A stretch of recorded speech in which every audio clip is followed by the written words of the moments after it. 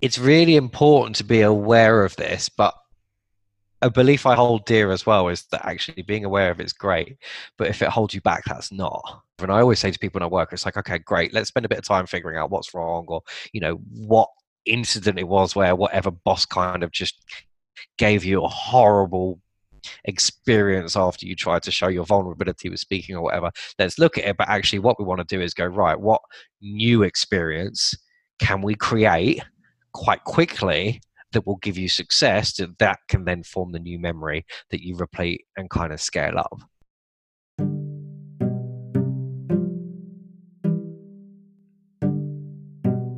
Hi, I'm Carlos, co-founder of the Happy Startup School, and welcome to our Happy Startup Community podcast. Along this journey of building the Happy Startup School, I've had the privilege of meeting amazing people from around the world. Whether it was across a banqueting table at our summer camp festival, or sat at a beach cafe in Goa during one of our retreats, each of them had fascinating stories to tell and interesting ideas to share that have changed how I look at business and life. This podcast is my effort to share these conversations with you and to open up your horizons to new perspectives and ways of viewing the world. I hope that they become a source of inspiration, learning, and connection. Enjoy.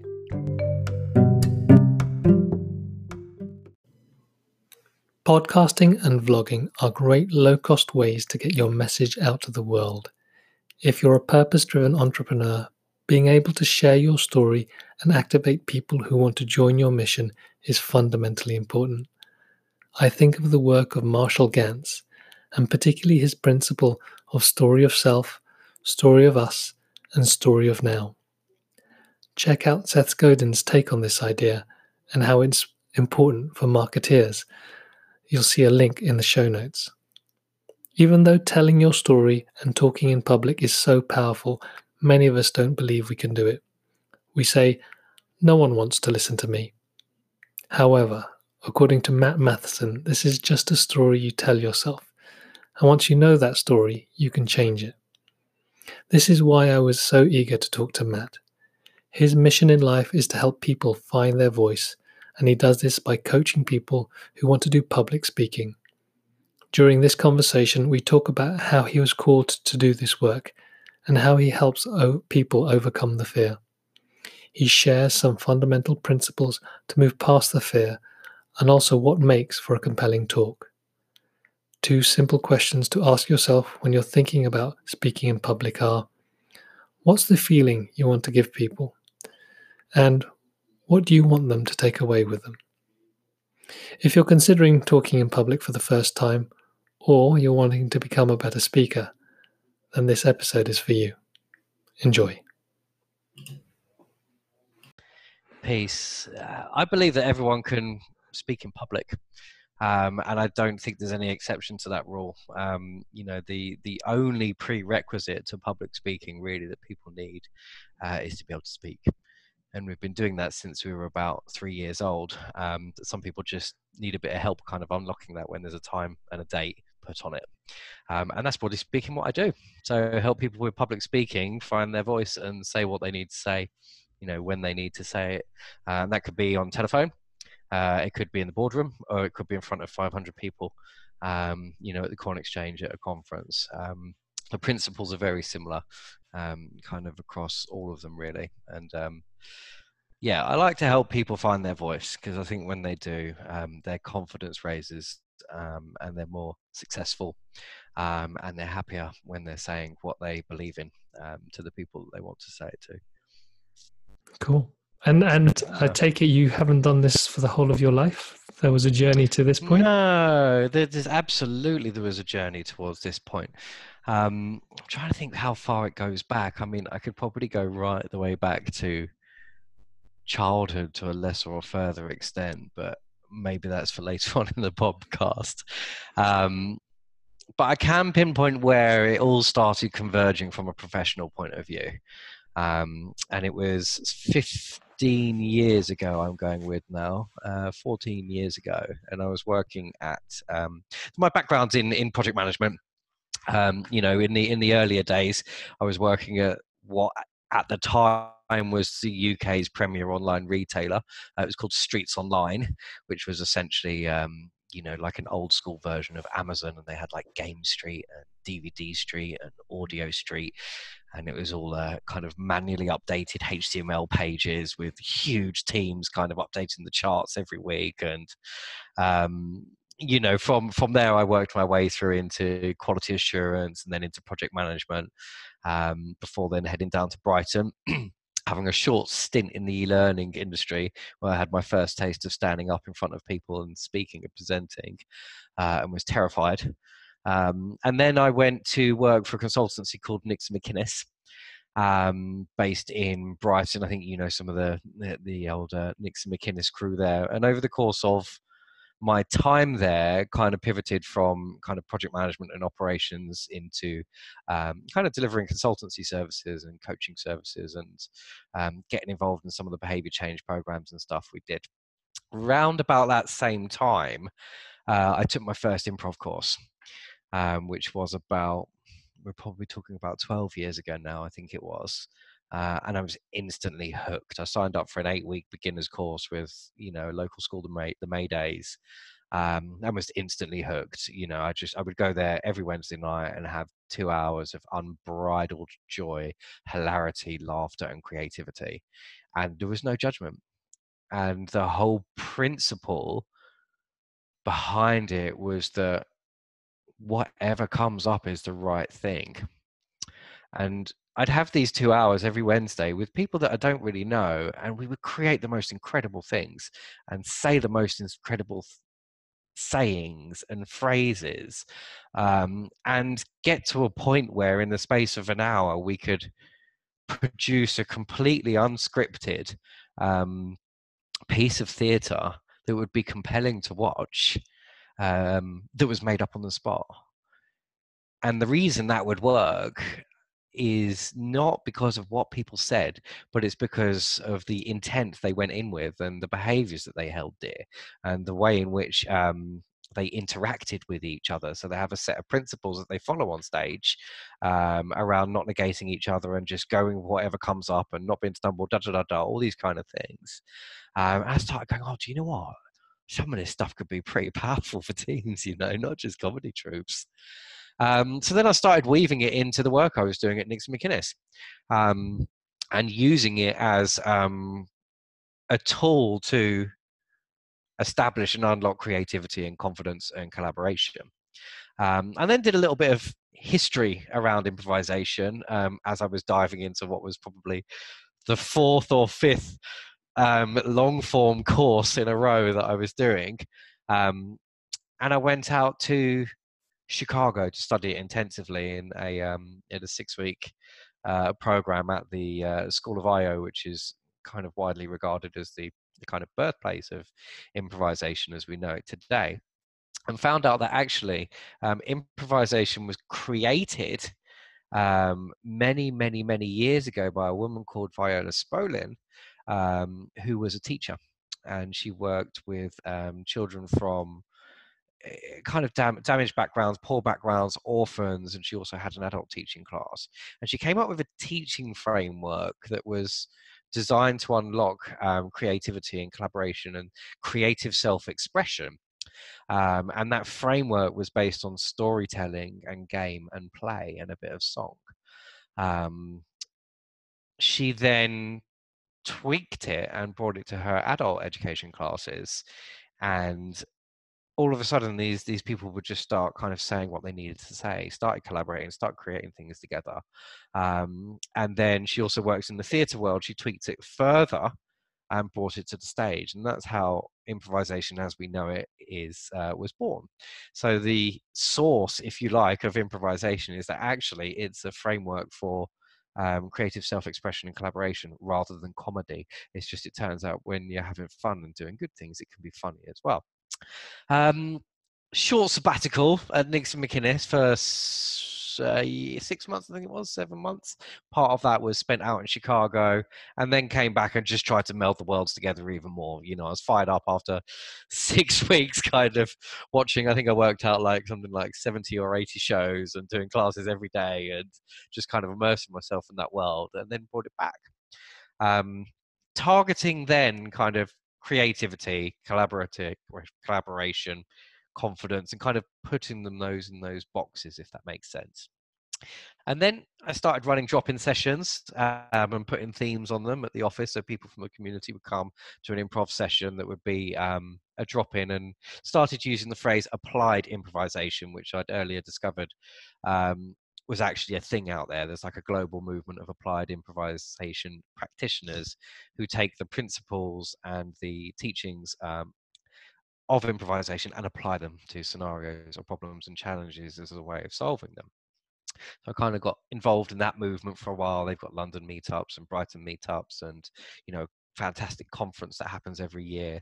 And then kind of somehow started stumbling into, I think it was for Amex actually. We were asked to come up with a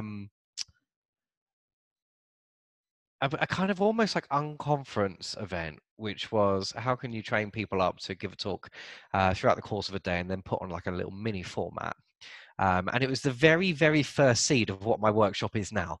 And it's kind of come from that, where we spent the day looking at using improvisation, looking at barriers to public speaking, what's holding you back, what happens if you let go of the script and just trust that the right thing comes up.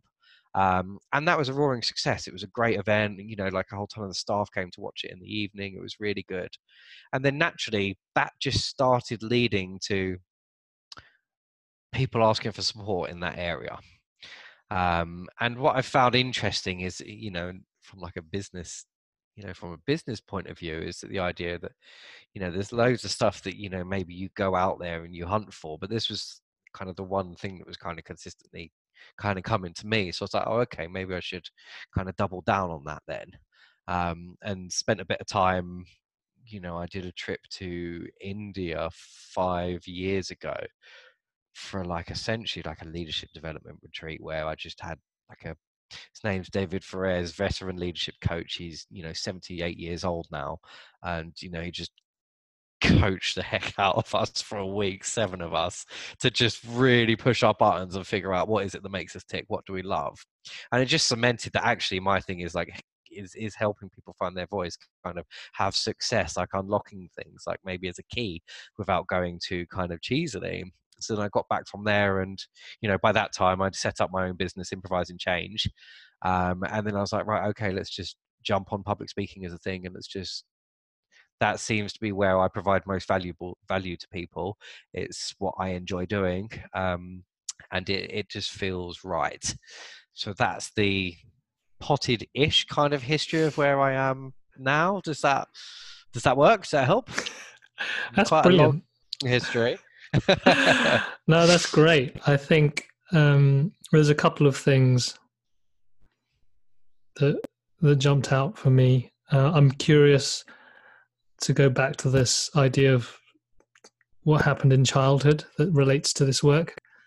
You use the phrase unbridled joy when you discovered this, which was lovely to hear, particularly because now it is part of the work, the stuff that you do, and to have that alignment is very close to or core to what we believe in at the Happy Startup School. So hearing that has made me super curious about how those things align. And finally, I think that really the thing that piqued my interest even more then was this idea of like taking this time in India to see how this all came together.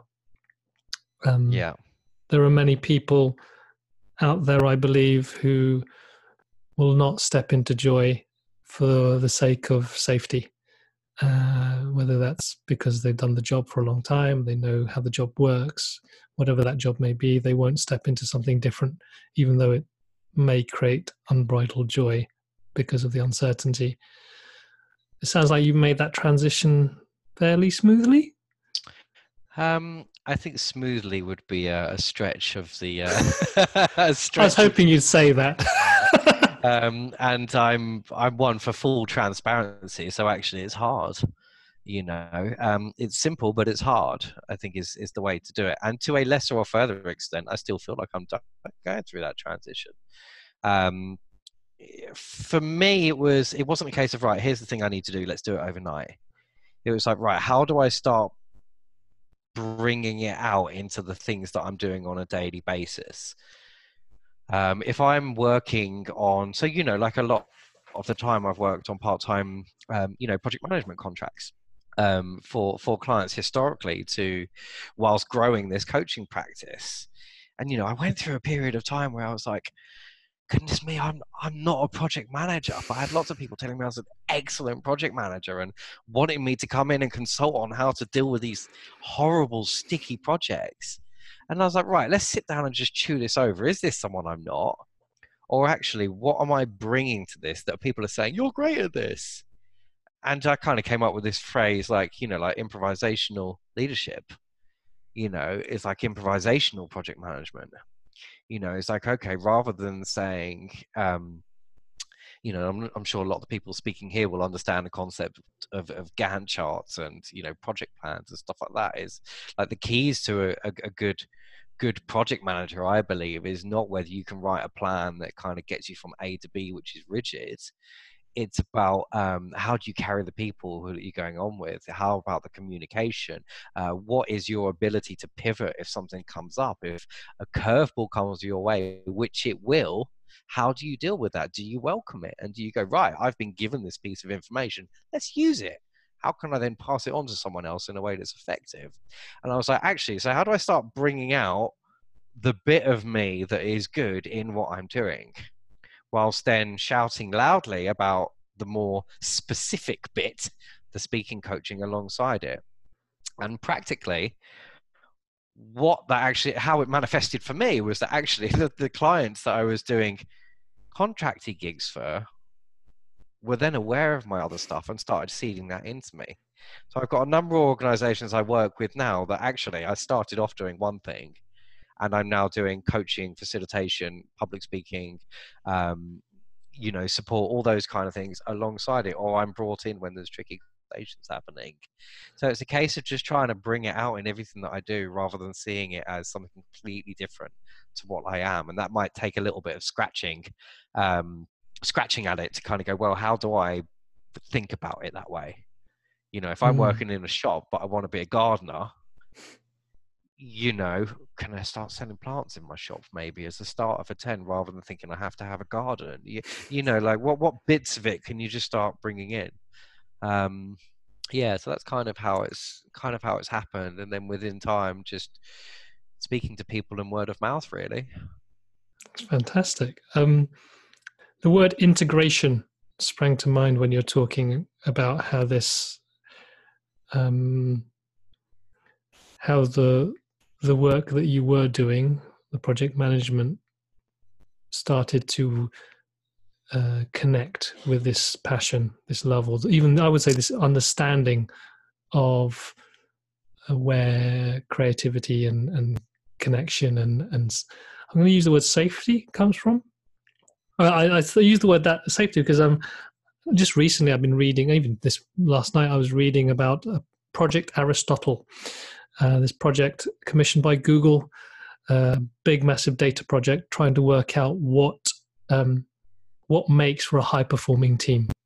And they did research across their whole 51,000 staff, I think all the different teams, trying to find a pattern of what makes these, what makes high performing teams high performing and what makes other teams not work.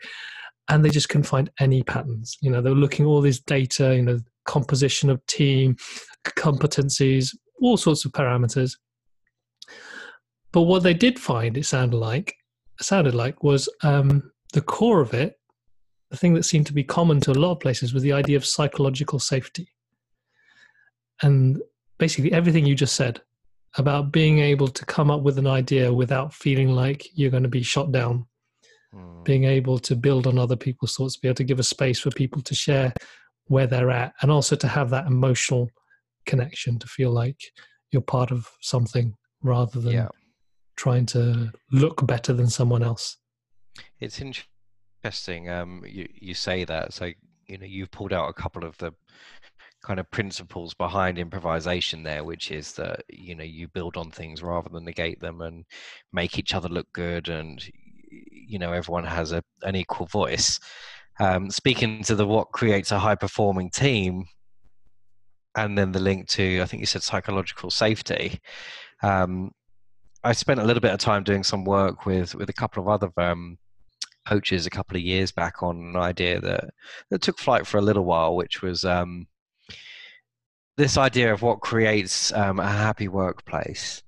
And how do we come in and create a happy workplace, or if you're looking at it from a business point of view, how do we kind of increase performance and well-being, which ultimately will be about making people happy at work. And then we thought, well, what is the thing that would do that? And where we landed, and I think it's speaking to the same title, if you like, that you gave there, is people are at their best or most engaged, I think, if they feel like they are contributing, they are listened to, they are heard. So how do you make that happen? And the idea that we had was like, okay, how do you link people's strengths and passions to your company mission? So that's the kind of thread that kind of goes through it. So, well, how do you do that? Well, first of all, you need to understand what people's strengths and passions are. What makes them tick? What do they get excited about? What do they love? What's the kind of thing that's going to make them go, oh, I want to do this anyway, And then have a look at how your mission statement is constructed and go, right, how do we bring these two together? Because there will be a way to do it. You might need to do some shuffling, a fair bit of coaching will be needed, and dare I say, a lot of work with a leadership team to really get on board with it. But closing that gap between what people love, what they're fired up about, what makes them as an individual, where they can express themselves naturally and confidently to the company mission, whatever part of it may be. And I always thought like some amazing experiments would be to not just kind of theoretically, but also to do, but just to kind of sit down with the drawing board with someone and kind of go, right, here's the business, and we kind of theoretically played with this with a couple of ideas and go, right, if this person had X, Y, Z, and that person has A, B, C, etc., who would you swap, knowing what you know now, in order to kind of fulfill your company mission, and kind of tick these boxes. And some fascinating results came out, because vast majority of people go, oh, I'd love to be working doing that instead. Or, I'd far rather do that, Joanna or whoever her name is working in bid, but I'd love to just spend my days coming up with artwork, and the artist is like, I've always done this. Like, I'd love to be out there on the front line, just speaking to people, I spend my entire time slouched over. So, yeah, individually, how can you express that as an entrepreneur or onepreneur or someone on their own journey? But let's also think about, how can you bring out this thinking within organizations, and what's the shift that would need to happen there for people to feel more like they're doing what they're meant to be doing within the current organization? And that pulls back to the link of, well, how do you just start expressing who you are and what you're into in your day-to-day thing, whether you're freelance or whether actually you're working for Amex or whatever it is? And how can those qualities, because your best qualities are the things that will be most infectious for other people, yeah? So it's like, how do you shine a light on them, figure them out what they are, and then start bringing them out so people see it? And then they will naturally light up from seeing that kind of stuff. Yeah, it's wonderful. It's amazing stuff. And it feels like you're embodying that journey. And so I thought, maybe briefly just going back to this idea, you said there's something, where did this all start? And you mentioned childhood. And I also believe, or maybe there was this being poked in India had something to do with this journey as well. That's a great turn of phrase there. Yeah, absolutely. So the childhood thing. So that statement came from a couple of places. I mean, the more I work with people, the more the understanding that our actions and behaviors are shaped by our childhood is validated. More and more of the clients who come and sit down with me in a quiet room on a one-to-one engagement, that this kind of stuff can come up from time to time. So it's a validation of what we know, already. I don't think there's any disputing that. But that then, much like they say, any true therapist training is to go through therapy yourself, kind of has led me more to kind of go, okay, well, which bits of my past maybe contribute to where I am? And I know if I trail a thread through the key relationships, the key activities, the key people, the key areas in my life, it's always come back to there's been a desire to kind of help in some shape or form, and that's for better or worse. There's been great outcomes in that, and there's been some quite poor outcomes for me and for others, on that journey. And then if I scratch back even further to childhood, I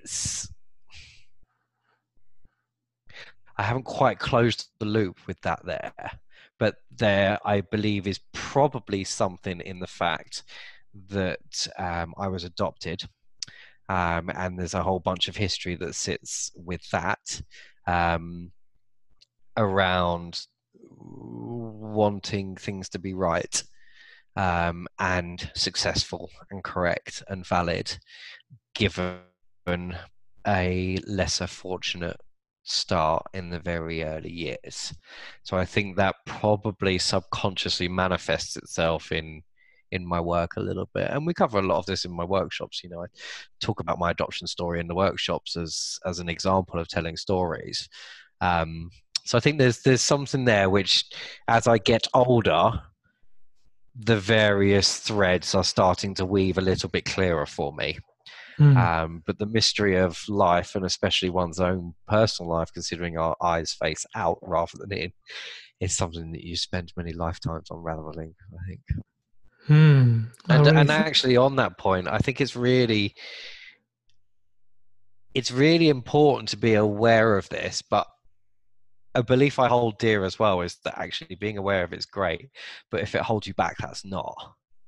So whilst that's interesting and relevant, I don't see it as like a core driver. And I always say to people when I work, it's like, okay, great, let's spend a bit of time figuring out what's wrong, or what incident it was where whatever boss kind of just gave you a horrible experience after you tried to show your vulnerability with speaking or whatever. Let's look at it. But actually what we want to do is go, right, what new experience can we create quite quickly that will give you success, that can then form the new memory that you replete and kind of scale up. So it's important and it's valid, but it shouldn't be everything that we focus on. We only move forward, so there's no point looking back too much. Well, thank you for that. I think you make a valid point around not holding too tightly onto the past and that being the thing that limits you or holds you back. There's something there around having an awareness of it, and an awareness that when you are triggered in a certain way, whether there's a fear around doing a new thing or being responded to in a certain way, an awareness that that's maybe something that's you've been conditioned to do, and something that you can potentially change your reaction or change your response rather than react. And it's about, I think this is where I think your work can get very meta, which is quite interesting, and I like it. It's kind of making sense of the story, not so that it justifies your behavior, but it helps you modify or change or grow your behavior so that you can use it. And it goes back to this idea, I think, of this idea of integrating what you need, in terms of if you have this feeling or this need to help or please or to be of service. I believe by being aware where that comes from, rather than it being just something that then you're lumbered with and you have to always be like that, you then know, okay, that's why I like to do things, or I get joy from certain things, or I feel a need to do certain actions because it's something part of my story, in a sense, as Absolutely. I hear it. And I think it relates very much to what we're about at the Happy Start, or what we're evolving, how we're evolving at the Happy Startup School, understanding what we do here. And it underlines this idea for me of, from our perspective, entrepreneurship being a journey of self-discovery. Is that through this process of what I like the phrase of this whole this business of creating businesses is a full contact sport. We're basically having an interaction with the world, and through that interaction, if we allow it, it helps us understand more about who we are. So through the process of creating these things, doing this work, delivering this value, having these challenges with money, we discover, if we allow it again, who we really are and what really triggers us or defines us. And so, the part of this for me is being able to harness that awareness and understanding to tell our story better. Whether that's, like you said, public speaking, selling, pitching, even just connecting with an audience to feel that they understand, see you and hear you. And so I think it'd be nice to give people some thoughts and ideas that they can take away with them, to maybe give them more of an awareness of where they can understand the process of storytelling, or being able to express yourself more powerfully, for want of a better term, can help. And so, I think a lot of people will be scared shitless when you say, oh, it's time even just to stand up in front of a group of 6 people to talk. So it'd be nice to hear from you more about from your experience of talking to people, what those feelings, where those feelings potentially come from, or just, how you see that journey happening for people, from going from, I could never talk to anyone, stand up and talk to a group of people, to actually stepping into that more confidently. Yeah, it's a good question, and one I'd love to chat about. So the first thing is, you said where the thoughts come from, and then we thought we can have a look at kind of how to bridge the gap, if you like. So the one thing that is quite unanimous across all the workshops and clients I work with, and I think human beings as a whole, is that we have thoughts, and sometimes they're useful and sometimes they're not useful, and most of the time they just come and we're not even aware that they come, and they come thick and fast, and they drive our behavior, not always, but sometimes. And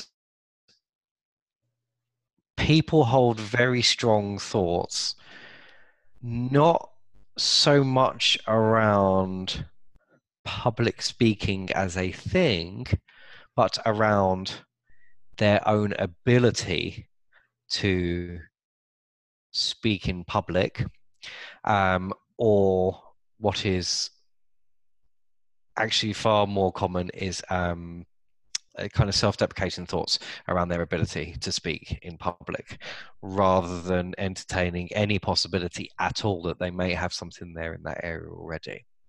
And the reason this happens is there's a multitude of reasons why people think that, but usually it's driven by a number of events that might have happened that would have potentially gone wrong and triggered a negative feeling. So they might have had and I'm kind of doing inverted commas here, like a bad situation, a bad gig, which has led to a negative emotion of some sort rising off of the back of that situation, anger, frustration, regret, anxiety, whatever it may be, that has colored that whole experience.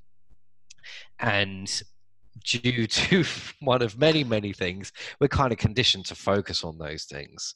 The frontal bits of our brain kind of focus on that, and our flight and fight syndrome kicks in, and we kind of adrenaline, and it's a whole bodily experience that kind of goes on here. It's not just a general thought that kind of arises and passes or kind of comes up. Like, your whole body's consumed with it, physically and mentally, when you kind of are in this state. And as a result of that, you forget about all the good stuff you've done and all the potential that you've got, and the fact that you've been speaking since you were 3 years old, and the fact that you've held court dozens, hundreds, if not thousands of times with an audience throughout your life. But because it hasn't led to some big revelatory moment, or you haven't shone a light on it specifically, it's just passed as another moment. So our brains act a little bit like Google, in that, we walk around the world and we see something. And when we see something, our brain does a quick Google search, says, right, trace back to the last memory I have relating to that particular scenario. Public speaking, hey, brain, Google search. Anxiety, right, respond. How do I respond from a place of anxiety? Okay. So these thoughts that we have kind of we focus on the bad. And if you focus on the bad, you focus on the bad. Yeah. So how do we reframe them? That's part of what I believe needs to happen, is like reframing the thoughts and creating some more positive ones. The other thing is like magnification of those thoughts and the situation. With time, and driven by the feelings that come with it, we tend to magnify them. So a lot of the phrases I hear is like, oh, I almost had a heart attack on stage. And I was like, how's your health? Have you got a history of heart problems? Did you fall over? Did you go white in the face? What? No. Did anyone tell you like you're having a heart attack? No. Did you get to the end of your talk? Yeah. Did technology work? Yeah. So maybe it wasn't quite that bad. Well, maybe not. But they build this thing up, and we loop it and loop it and loop it and loop it, and kind of move it to this self-fulfilling prophecy of, I can't do this, I'm terrible. Whereas every single day, we are social beings, we speak to people, so we've got the skills and we can do it. So thoughts, you talked about thoughts, people's thoughts about this. The reality is, people's thoughts, the vast majority of the time, and I'm talking at least 90% of people I've met, is that they are massively inflated to what the reality of the situation is. Okay.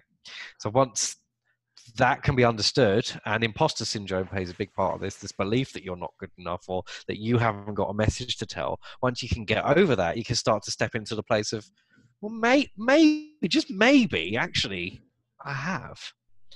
And from there, I think there's, generally speaking, two kind of clear pieces, if you like, to the puzzle to get you from A to B. So from that place of, how do I start, to getting up in front of them, in front of 10 people, 20 people, whatever it might be. There's two keys, I think. One of them is what I call making the unknowns known, which is about taking control of the situation. 9 times out of 10, the stories that I hear is, I put this out of my mind and then I just ambled my way through it. I didn't deal with it, I ignored it, and I just dealt with it on the day.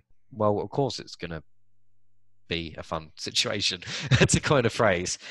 So making the unknowns known, that means asking the questions you need to do, and spending a bit of time down on your paper, in your book, going, right, what are all the what ifs that I've got going on in my head? What if the technology fails? What if the person before me is better? What if the person after me is needs to start early? What if they want PowerPoint instead of PDF? How many people are going to be there? What time do I need to arrive? Am I expected to send something in advance?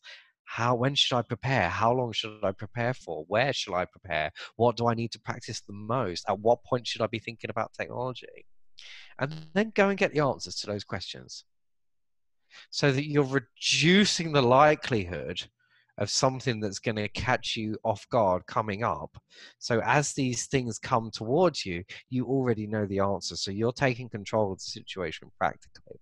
And within that umbrella, you also have preparation. So having a good framework for preparing and rehearsing and practicing. The second pillar is your mindset. And we've talked about that a little bit. It's like, okay, how do you get yourself to a place where you're, it's a bit of a cliched phrase, but like controlling your mind rather than your mind controlling you.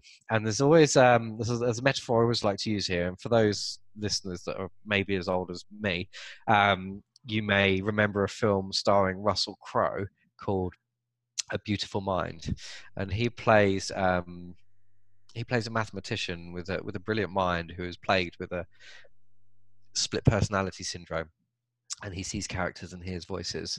It's a wonderful film. It's an excellent film, like one of his best, I think, one of the earlier ones. But as we see him move through the narrative of the film, we start by seeing this healthy individual, this great guy, loads of prospects, and over the course of the film, and it's almost in line with the hero's journey, if you like, story arc. These characters, these voices pull him down. And there's this kind of pivotal scene which really stands with me. Like, I remember the first time I saw it. We can see him just surrounded by these people driving him crazy. And then you see the same scene cut from a window at the school. And it's just this man on his own going mad out in an interchange of a path in the school grounds. And it brings him right down to his rock bottom, and that can be where people are when they come. Actually they've been talking for ages, but suddenly they've got themselves in a funk about, I can't do this. And then as we see the film progress and he develops his tactics and he works through his demons, at the end of the film, I think he's standing up after a lecture, and you see him turning his head to the left, I think, and he looks across the room, and up on the balcony, all those characters that plagued him are still there, but they're over there. And that's how this work is. It's like, you're never going to eradicate the nerves. They're there for a reason. And you're never, unless you become some enlightened one, going to completely still your mind. But what you can do is reposition them from being in front of you to perhaps being behind you. So they're no longer a barrier, and they're just something that follows you around. Okay? So those are the two pillars, really. All the practical stuff, making the unknowns known, your preparation, rehearsal, content, audience, all that stuff, and then mindset. Awesome. That's great. Brilliant. And cool.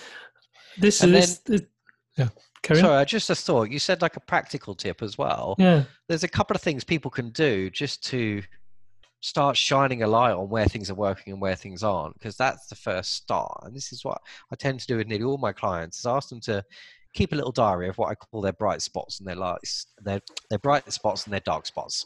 And you're smiling, so I'm wondering if you know what I'm going to say here. And as and when you have moments of success within the context of whatever it is you're working on, so if it's public speaking, when you have moments of like, that communication went really well, I really felt like I aced that, or someone gave me some feedback, write it down in your little diary. And then conversely, your dark spots is when you have the opposite happen. And you have a really sticky meeting, or, that call just didn't go well, or you tried to network and you just felt like a fool, or whatever it may be that coming up for you. Write that down and then come back to them and have a look at what are the circumstances, situations, contexts, and behaviors that are leading to these positive scenarios, and what are the things that are leading to the ones that aren't so good, and then start to replicate and start to make a list of the things that you can do off the back of these that you can start to consciously put into action. Oh, I prepared for that one. Oh, I spoke to this person beforehand. Oh, I built some rapport with that person. Oh, I was really clear on what I needed to do. Oh, that one, I went in rushed last minute, hadn't had breakfast, and just start to shine a light on your behavior. Because when you do that, then you start to see interesting nuggets appear that you can work with and replicate. Brilliant. Excellent. No, that sounds like excellent groundwork for people to sounds like take a bit more control over these feelings that arise when it comes to talking in public or sharing their story. And it sounds like this forms part of a broader group of work. And I understand you run these workshops regularly that takes people on this journey. And maybe talk a bit more to that and the path that you like, your intention with these workshops for people who attend them? Yeah, so the workshops themselves, I mean, the clearest one, the most kind of widely accessible for people is the public workshops, rather than the kind of private ones and the one-to-one. And they run every 2 months, every 2 or 3 months, depending on calendars, here in Brighton, occasionally in London. And it's a one-day, it's called Overcome the Anxiety and Be a Better Public Speaker. And it's in business language, targeted at people who are having thoughts arise such as, no one wants to listen to me, I'm terrified of this kind of thing, I'm not good enough, I don't have it in me, that kind of thing. And throughout the course of the day, and I always limit it to 10 people, so it's a really tight workshop. We go from 9 till 5, so there's a lot of work with a small amount of people. We can get a lot done. It's very personalized. We'll go through all this stuff with everybody. So we'll look at, okay, where do you want to get to? The difference between stories, facts, some neuroscience behind that, and then working to uncover, well, what's your personal storytelling style? Because everyone's got their own storytelling style. So how do we shine a light on that and uncover it? And we do that in the workshop, so you have a starting point for when you want to craft a story. We then put it into action a little bit. There's lots of informal presenting, playbacks, coaching, testing stuff. We look at anxiety and preparation and nerves, talk about some case studies in the world of sport, a little bit around visualization, sports psychology, what happens in your brain when you visualize success versus actually being in that situation. The same parts of your brain come alive. How to motivate yourself, like what's the thing that's going to get you up, how to connect with your audience on whatever emotion you choose. So, 2 things I always say to people before you even start coming up with your content: answer 2 questions.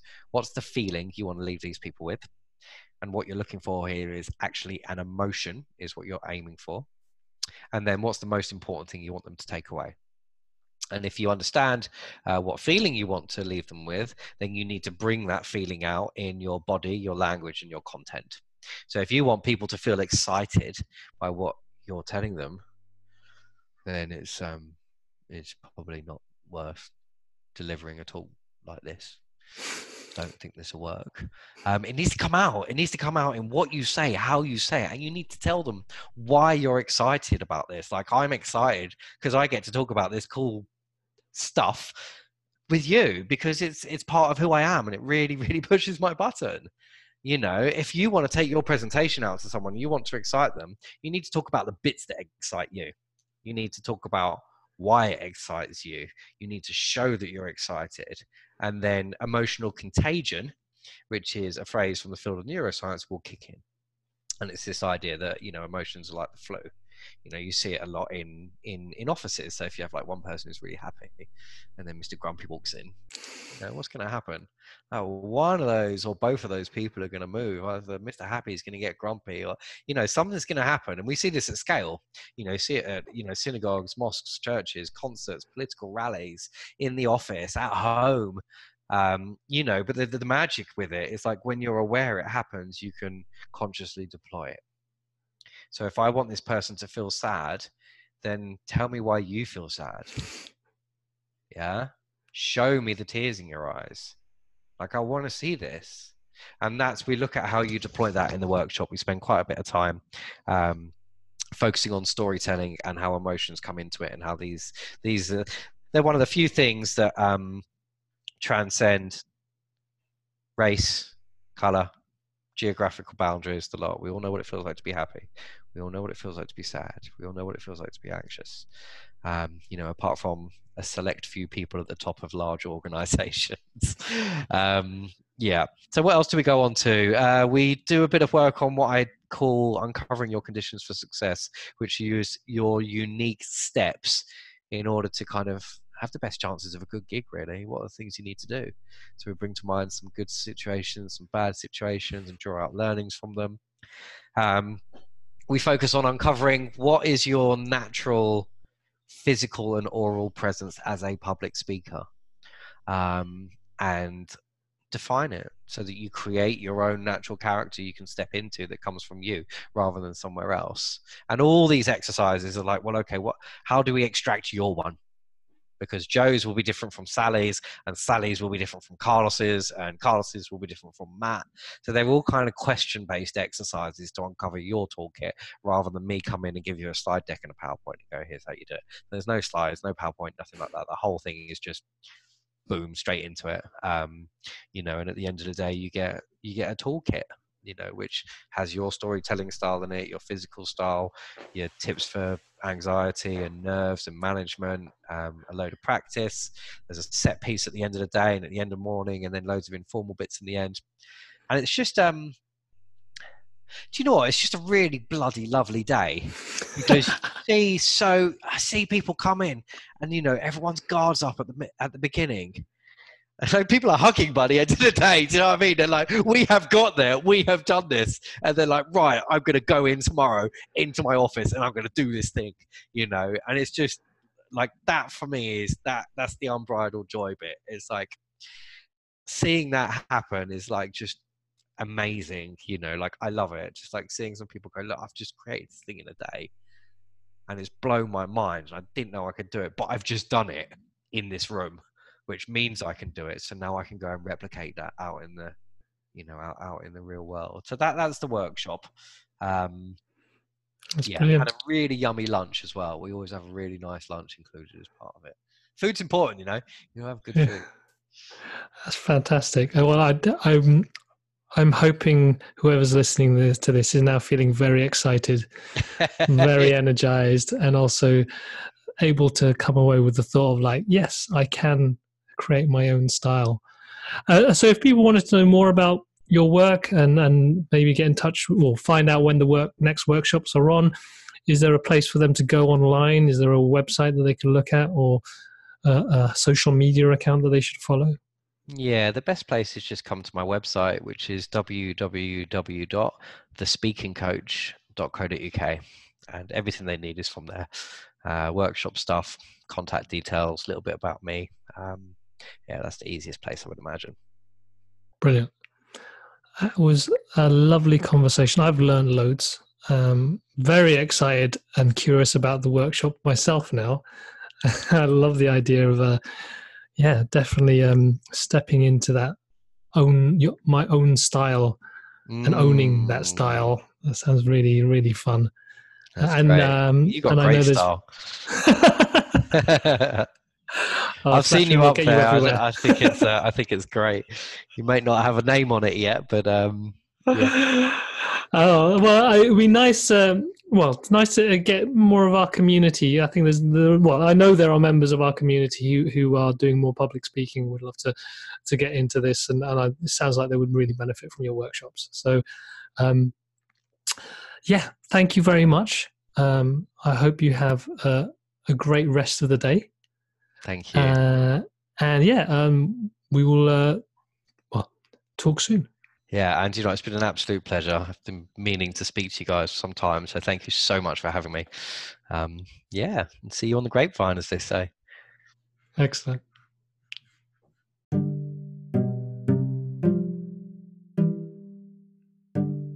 Thanks for listening to this Happy Startup School podcast. We're on a mission to help purpose-driven entrepreneurs and individuals find more alignment between what they believe and the work they do. Because for us, happiness is when what you think, say, and do are all aligned. Happiness isn't just a passive feeling, but an active way of living, which isn't always easy, but when it's done right, can be effortless. We're on a mission to help you find happiness by providing tools, courses, and community that inspires you to follow the journey of building a happy startup. This will require finding out more about yourself, as well as learning how to build a purposeful business. If you're excited by this, then please rate and subscribe to this podcast on your preferred platform, and then go to our website, thehappystartupschool.com. You can also read our blog at ahappy.link/read.